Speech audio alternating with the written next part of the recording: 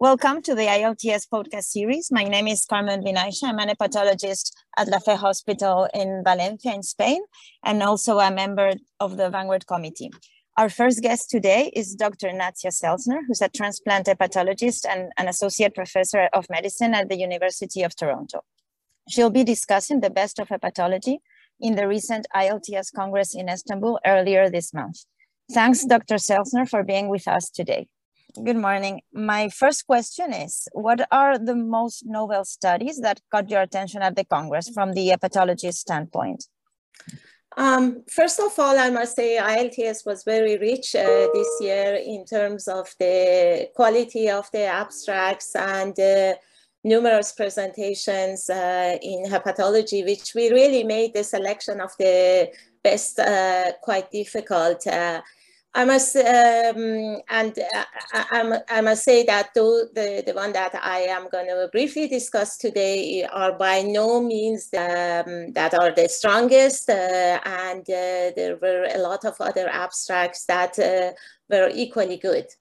This being said, one of the abstracts that I found quite interesting was an abstract from University of Hong Kong and UCSF, where they looked at the intention to treat outcome, survival outcome, and post-transplant outcome for patients with HCC beyond UCSF, comparing upfront living donor liver transplantation and downstaging. And they have shown that upfront living donor liver transplant has a better overall intention to treat survival with less dropout. However, and similar post-transplant survival outcome, but the risk of the recurrence was lower in the downstaging group, which made sense. There was a beautiful abstract from Keck San Diego group, where they have looked at the outcome of pediatric acute liver failure children that require liver transplantation. I learned that 25% of children with PAF need liver transplant, and what was striking in this abstract is that the children below the age of 2 were more likely to undergo liver transplantation or die compared to the children above the age of 10.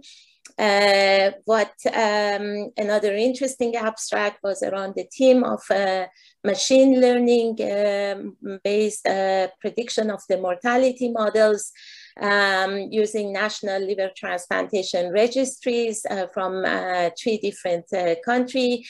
And the authors were able to beautifully demonstrate that this type of machine learning based registry have their own limitation. It's feasible to use them, but they are limited in terms of their validation across the country.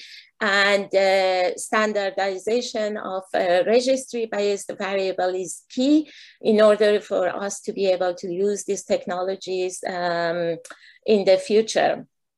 There was a very nice abstract also on around the topic of the COVID, which was a multi-society abstract survey. And we learned that monitoring for safety of and efficacy of post-vaccination is only performed in 1/3 of the centers overall after vaccination. Finally, there was a beautiful abstract looking at the long-term outcome of Budd-Chiari syndrome post-liver transplantation from Europe using the ELTR registry, and they have shown significant improvement over the decades in terms of the outcome of the Budd-Chiari syndrome post-transplantation, and also looking at the long-term outcome of these patients, which are which above 80% beyond 10 years. So these are some of the selection of the abstract. Again, by no means covering all the good abstract. It's just like a glimpse of what I came to my eyes. Thank you very much, Dr. Selzner. That was a beautiful summary. And just another question, where do you see the field is heading in hepatology? Well, a very good question and difficult one to answer. I think where the field is heading in the future is in terms of personalized based medicine and improving long-term outcome of the graft, particularly when it comes to the immunosuppression adjustment.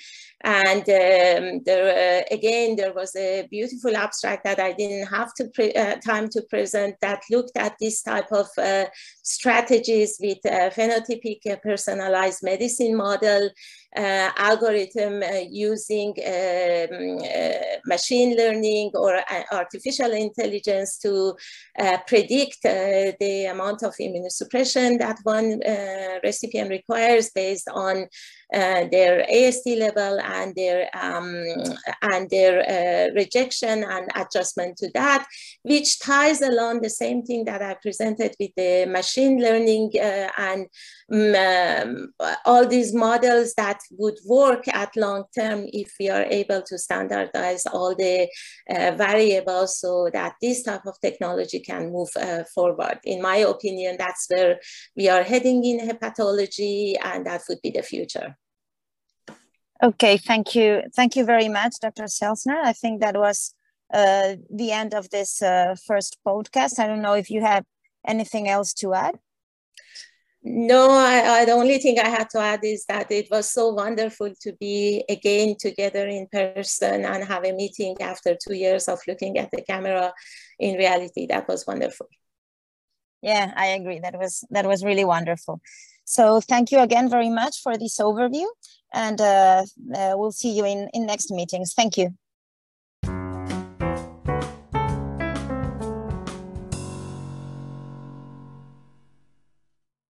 Our next guest is Dr. Yaman Tokat from Turkey, and he will review the most novel studies in surgery. So Dr. Tokat, welcome. What are the most novel studies that caught your attention at the Congress from the surgery standpoint?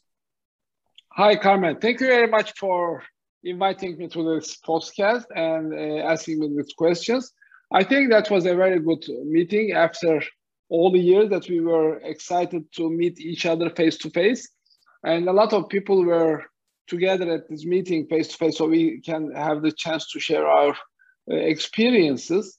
And about surgery, I should divide it to living donor liver transplantation, disease donor liver transplantation, and all together. So there are 3 sections that were leading the meeting. In looking at the living donor liver transplantation, I think what stepped forward in all these papers was the minimally invasive cases. Most of the centers in the eastern part of the world were started the minimally invasive donor hepatectomies, laparoscopic or either robotic. So nearly 40% of the papers came out with the first trials, first experience, initial experience, and complications and how I do it and these kind of things. But one of the most interesting things is came from Korea, that they do a liver transplantation. I mean, not a donor operation, but a transplantation. It is implantation with robotic assistance. So robotic liver transplantation is the first time published or declared or showed as a video case in this meeting. It was really interesting because as the human beings, we are pushing our limits for the liver transplantation as well as everything. So we are pushing ourselves and our limits. That was interesting. That came from Dr. Seuss Hospital. They presented that they took out the liver by laparoscopy, and they took the liver in and anastomosed by the robotic support. So it was really interesting. I'm not sure if it's reproducible because I don't think that many centers in the world can reproduce it. And I'm not sure if we really need it, but at least we know that we can do it. For example, in our country, in Turkey, we are not forcing for robotic or laparoscopy because the expenses are high. And I'm sure in United States, people are not pushing it too much, especially for liver transplantation. Coming on the other side, we were talking about, there were like 20% of the cases were with the donor complications. Donor complications are the mainstay of the living donor liver transplantation. People are not really honest for saying that what happened to their donors, but we understood in this meeting that donors has really problems. You have to be doing it with the experience end.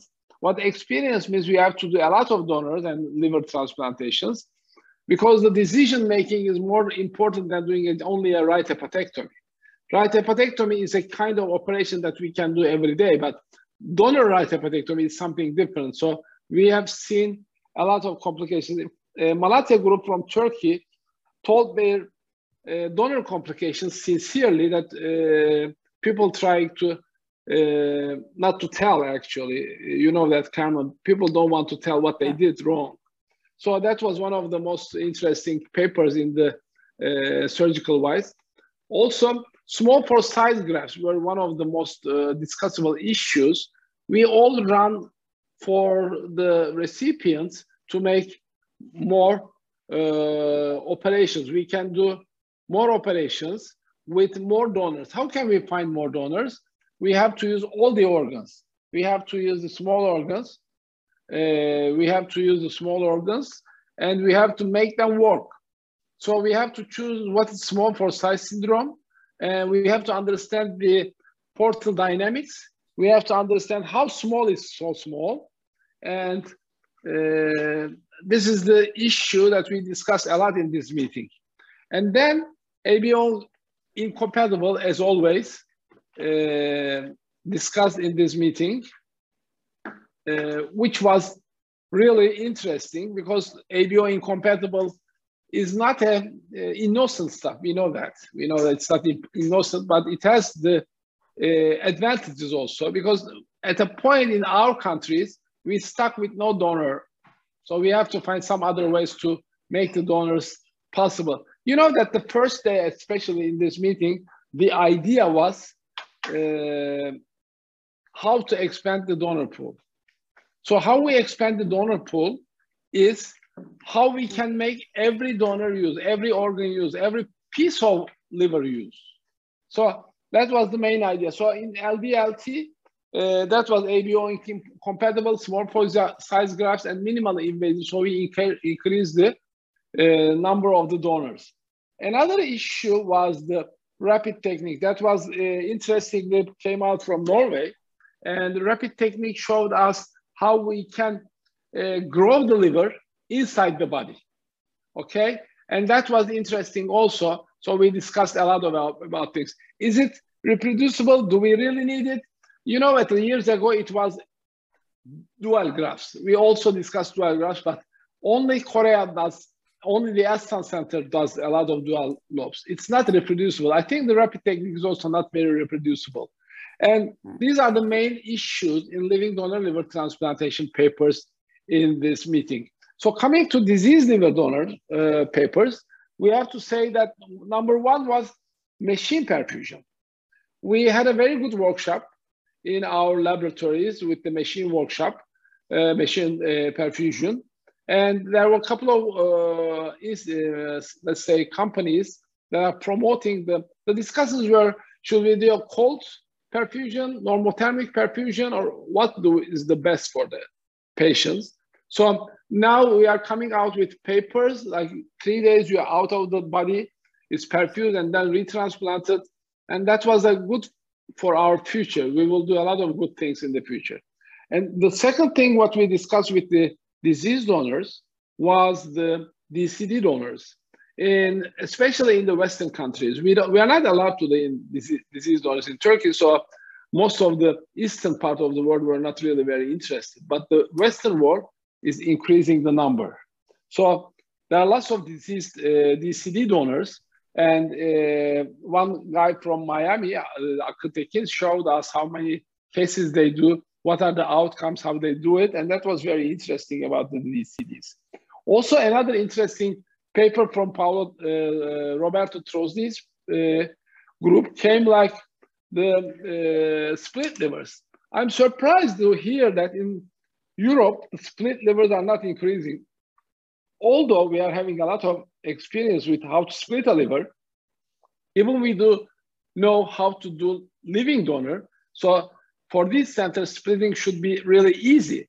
But maybe the quality of the donors, maybe the age, the fatty livers, the DCD donors, and the living donors took us apart from the splitting. So we are not really, as the community, are not interested in splits, or we don't find enough splits. I don't know, but split livers are not as much as it's expected. Coming to all the groups, living donor liver transplantation and disease donor liver transplantation, I think the main issue or the main concept was the transplant oncology. That's a very new concept, which I like very much. Came out from many institutes now, how to transplant the colorectal mets for liver. Liver-only mets for colorectals, how much the CEA should be, do we have to do the, what about the BRAF and MSI status of the patient and so on. So what all the community is trying to make the best living with liver transplantation, plus how to use the liver. So this rapid technique came out. You can split the liver in situ, cut the left liver, put a small liver from a living donor cadaveric, and try to make it bigger, and then take the right lobe and make the patients survive longer. So this is a new concept for colorectal metastasis. Also, we all know the Mayo Clinic studies for Klatskin tumors. That was also very interesting, but we know this, we are discussing this for years. But a new paper came from Houston, which was very interesting also for me, about the intrahepatic cholangiocarcinomas. I remember that they did 6 cases and a very good outcome for the very selected patients. So we have to choose very, very good patients for transplant oncology, because we know that the doctors, the oncologists, cannot give the immunotherapy, chemotherapy, or whatever, or targeted therapies because of the liver insufficiency of these metastatic patients. If we can change the liver and let them do this targeted therapies and so on, maybe we can give our patients a long, long, long survival. So that was very interesting. Everybody is working on this. Also, animal research, as you know, that we were discussing about these issues. Animal research is going up. So I think the basic science we'll talk about more. But as a clinician, we are also very interested in the animal research, and we want to transplant the animal organs to human. So that was the main concepts of the 2022 ILTS meeting in Istanbul. Okay, thank you very much, Dr. Tokat. That was a wonderful review of the meeting. And I will just have another question. Where do you see the field is heading right now? I think there are 2 ways. First of all, the organs are not enough for anybody. We can see that because the population is getting older. So we have less chance to use the organs. So we are pushing what we can do. We are getting fatter. We have more fatty livers than we used to be. We are preventing traffic accidents. We are trying to prevent the brain strokes. We are trying to prevent the myocardial infections that are used for brain death donors. So what is the main idea is to push the living donors and also to push the anonymous donors. Maybe we are not only allowing us to make a family members, but people want to make something for the other people. It's like to donate a life. That's the biggest donation in the world. You can donate money, you can donate house, but it doesn't mean that you can donate a life. Donating a life means donating a liver. And we are not dying as used to be because of the reasons that I talked to you before. So there are a lot of people that willing to donate to people that they even don't know. They want to be helping to people. They want to be the ones that really, the one that helps the people, and there's somebody. So that's very important in the people's feeling. It's also psychologically relief for all the people who didn't do anything for somebody else in their lifetime. So I think in the future, we'll do more unrelated donors. We'll do more DCDs. We will do more robotic or laparoscopic donor hepatectomies. And first of all, I think we have to be very, very, very careful in donor problems. We have to be saving the donor. We don't have to get risks for the recipients. That's why we are going for small pore size and so on. So we are operating this, we are doing this liver transplantation for the patient.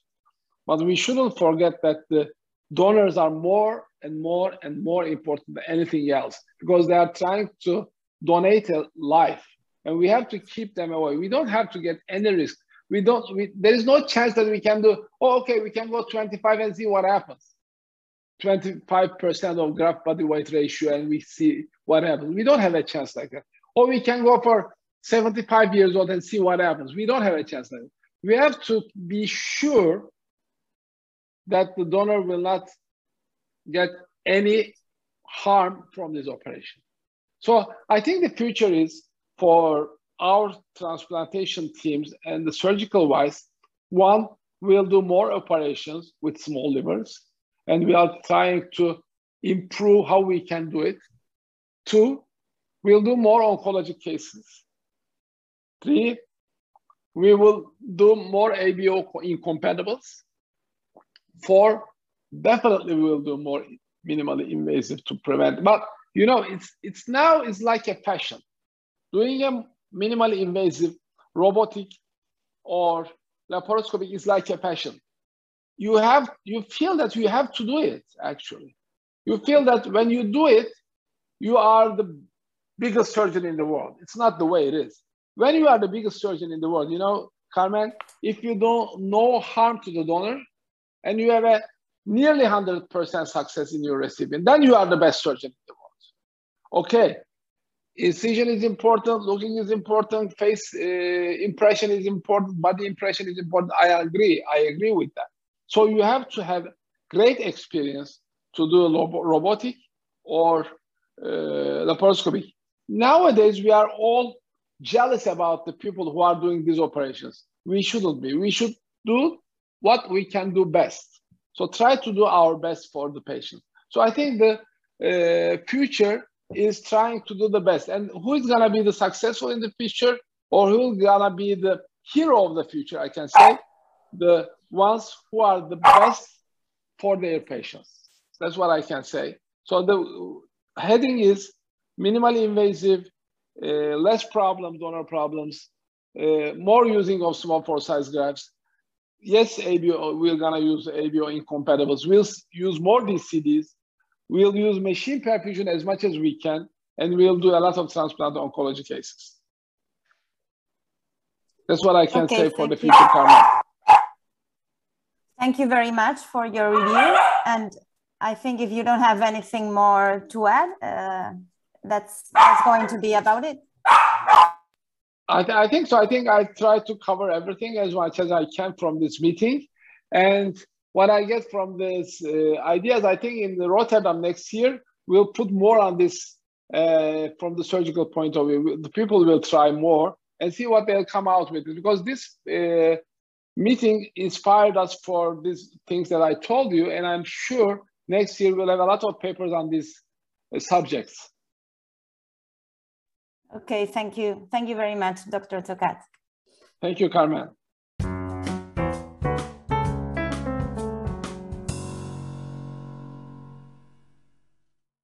If you enjoyed this podcast and would like to be involved in our liver transplantation community, please consider joining ILTS membership at www.ilts.org.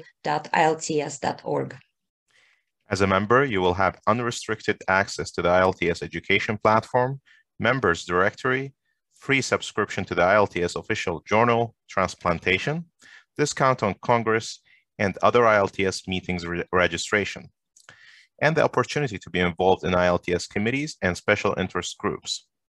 Please join us in the next podcast in a few weeks from now.